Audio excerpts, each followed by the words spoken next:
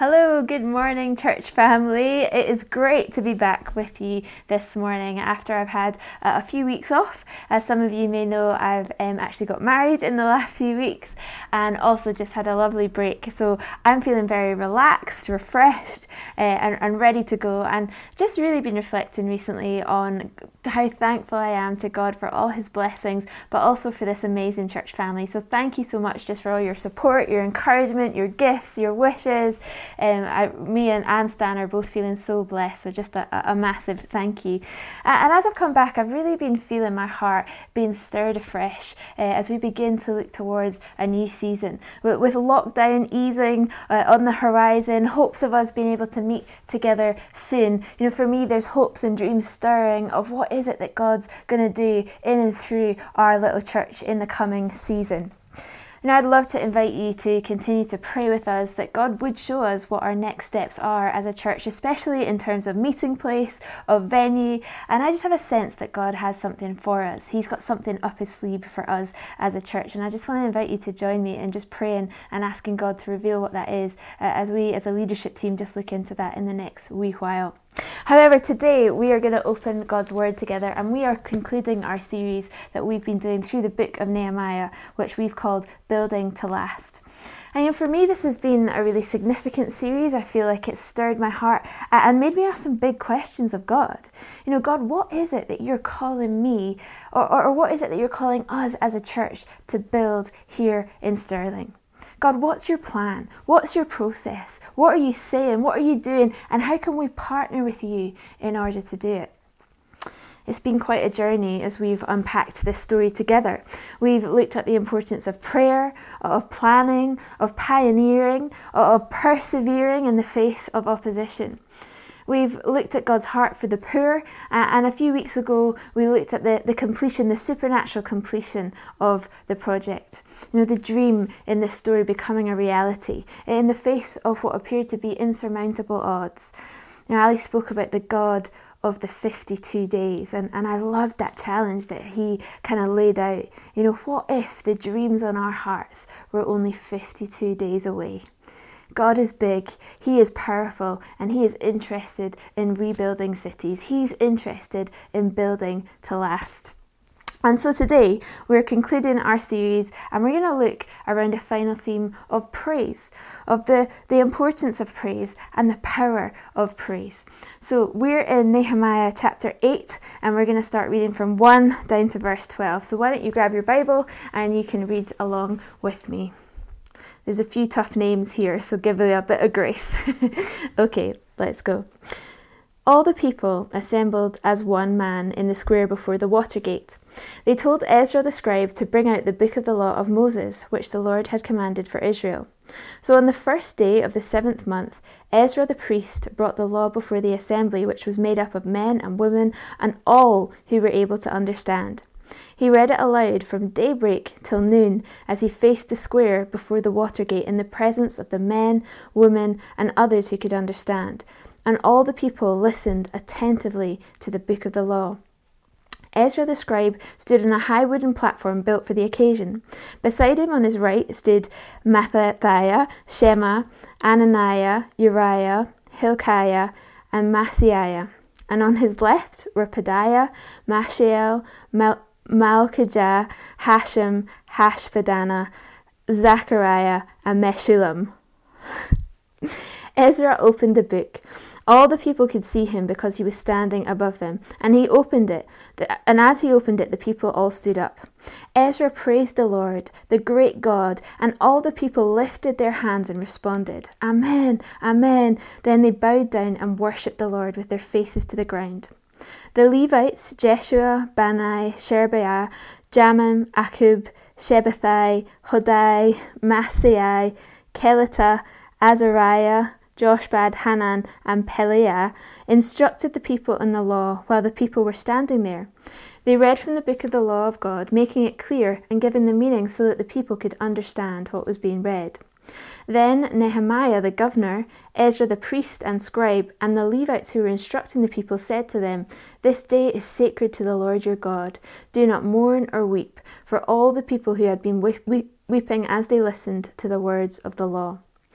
Nehemiah said, "Go and enjoy choice food and sweet drinks, and send some to those who have nothing prepared. This day is sacred to our Lord. Do not grieve, for the joy of the Lord is your strength." The Levites calmed all the people, saying, "Be still, for this is a sacred day. Do not grieve." Then all the people went away to eat and drink, to send portions of food, and to celebrate with great joy, because they now understood the words that had been made known to them. Amen. So here we are suddenly introduced to a new main character in the book of Nehemiah. It's Ezra. Although if you've read through the Bible, or if you've read through the Old Testament in chronological order, you're probably familiar with the character of Ezra. Ezra is the book before Nehemiah, but actually, in fact, these books were written in a way where they were supposed to be read in parallel with each other. Ezra was a priest of God who also arrives in Jerusalem on a mission and to play his part in the rebuilding. Ezra wants to bring about spiritual renewal to the people through teaching the Torah and the Word of God and focusing on rebuilding the community in that sense. He comes after the rebuilding of the altar of God and of God's temple, and alongside Ezra, Nehemiah's call was also to rebuild the city.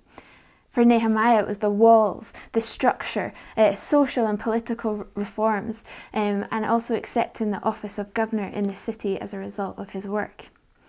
And I think what we see in these two leaders is a more full picture of the heart of God for his people. Yes, God's heart to see spiritual transformation, but the kind of transformation that affects the structure of a city, about security, justice, protection, purpose, and community. We see through Nehemiah how obedience to God's call to go and how faithful stewardship leads him to receiving a place of great influence in the city. To truly understand the kingdom of God is to understand that God is interested in more than just salvation, although he is interested in salvation, but also how we outwork our salvation, how we outwork our calling to bring transformation to people, to other people, in our cities, and even to nations. But what we see here in the Old Testament is only a partial picture, a broken but extremely prophetic example of a picture of the future city of God. This book and these stories are supposed to point us towards the future coming kingdom of God. But as we get back into the story, the people here have witnessed a miracle. They've witnessed their broken city being rebuilt. After years in exile, they finally have a place to call home. And so what is their reaction to this gift, to this amazing miracle? We see here how it's to praise. The people call Ezra. It starts by saying all the people assembled. A whole city gathers at this water gate, and they call on Ezra to come and to teach the word of God. Finally, the people, God's people, are hungry for him again. They've seen his faithfulness. They've tasted his goodness for themselves, rather than simply living off the story of their ancestors.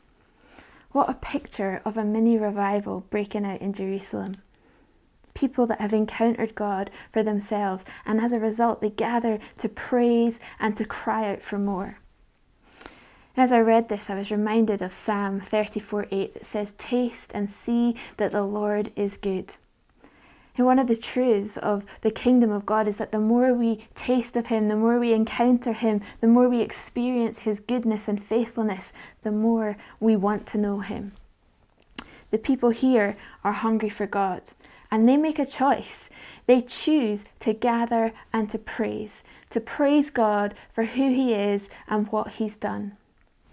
It says here that Ezra read from daybreak until noon. And it also says that the people listened attentively. Daybreak till noon is a long time. Can you imagine listening to a 6-hour sermon? I'm not sure I can. But the people were attentive to God's word. They were so hungry to know more about him. And after years in exile, the people of God can finally meet together to worship their God, to know more about their God. I actually feel in some ways that I can relate to the people in this story.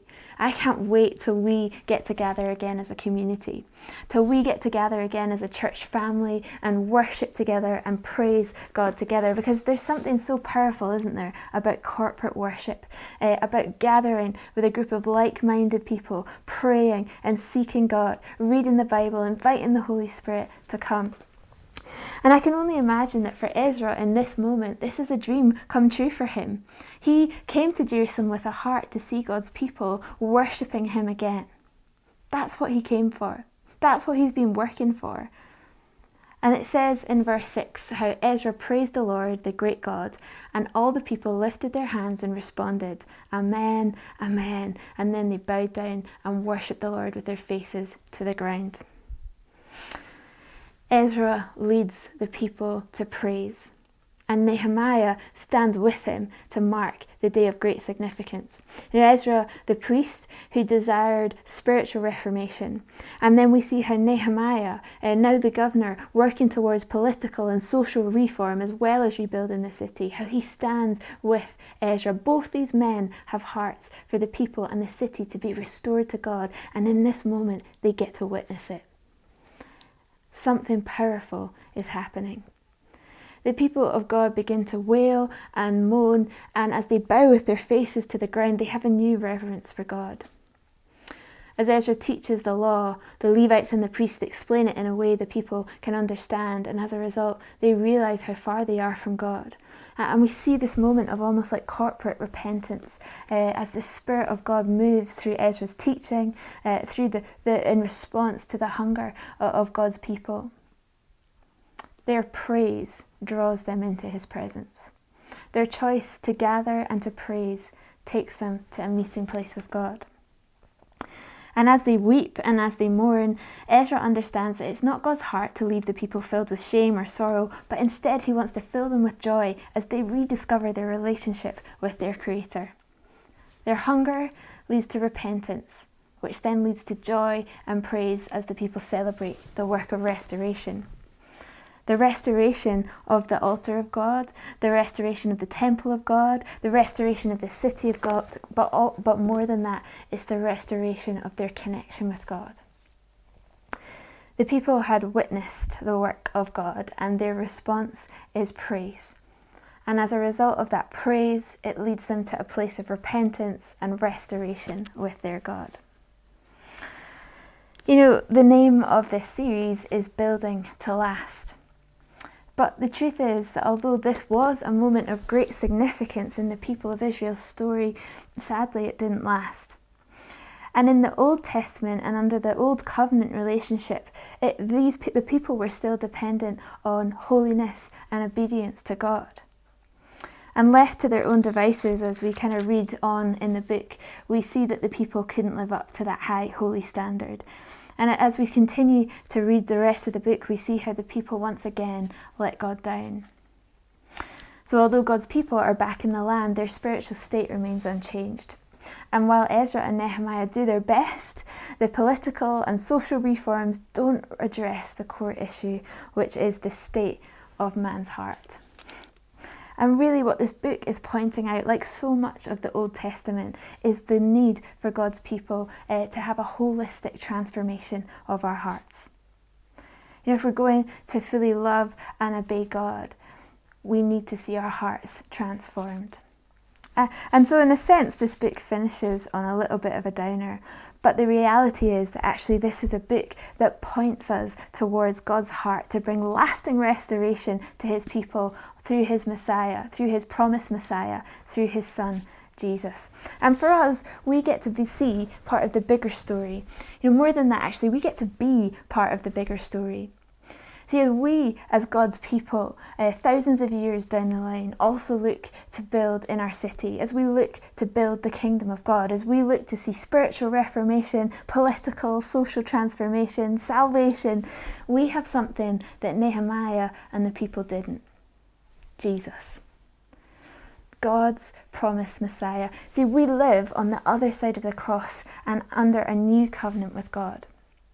Only last week we celebrated Easter. We celebrated Jesus' death on the cross and his resurrection and him once and for all dealing with the condition of man's heart. That now we can receive that true heart transformation that comes through accepting the finished work of the cross. We have access to the power of God through his Holy Spirit living in us. We can receive forgiveness for all our sins and our mistakes and our muck-ups.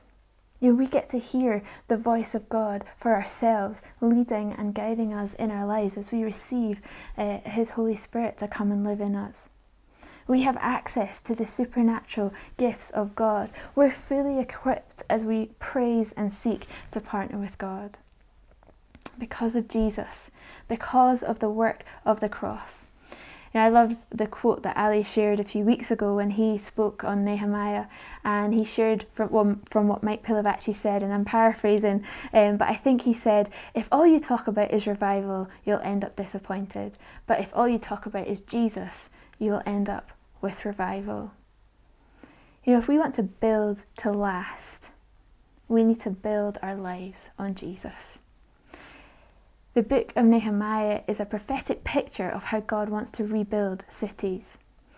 And in a sense, the true and perfect city of God will never be fully rebuilt or experienced until we go to heaven. But Jesus taught us to pray on earth as it is in heaven.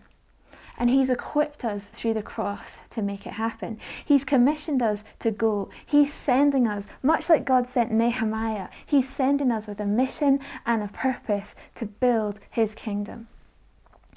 The people in the book of Nehemiah built under the old covenant, but God is asking us to build under his new covenant.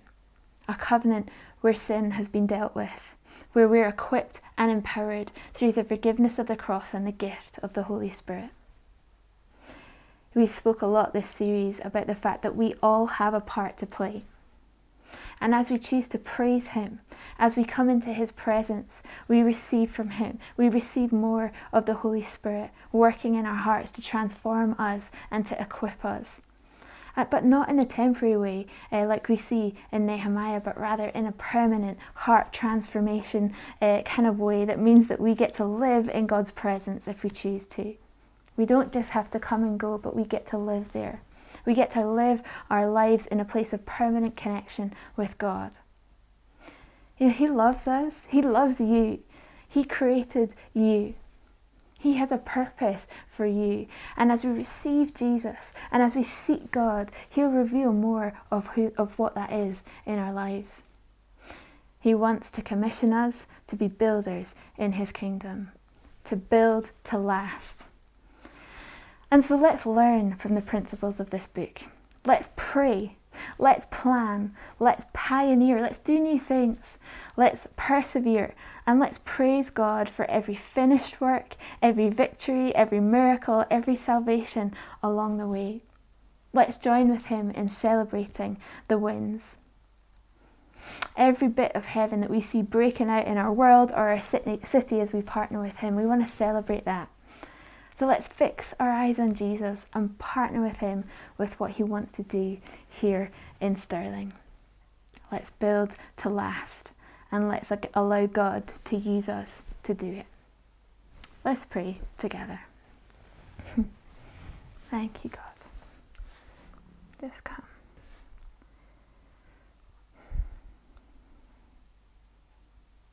Thank you, God.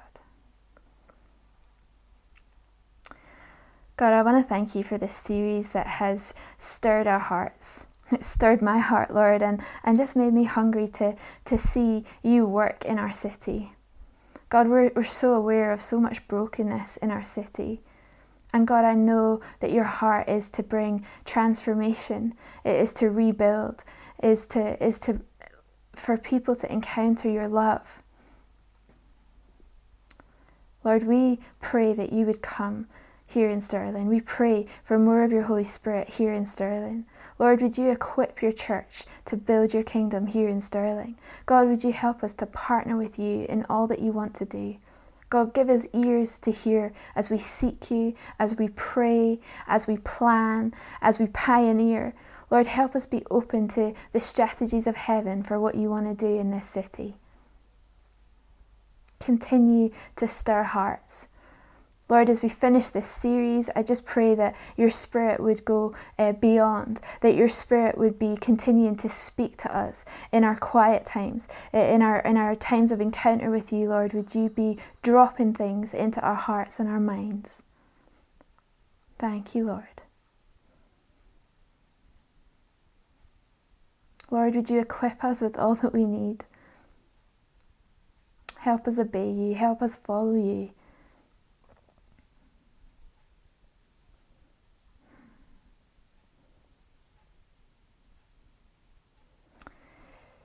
You know, I just feel this morning that there's some people here who are watching who have maybe had an encounter with Jesus in the past, but things have gone cold, and actually you're hungry for another encounter with him.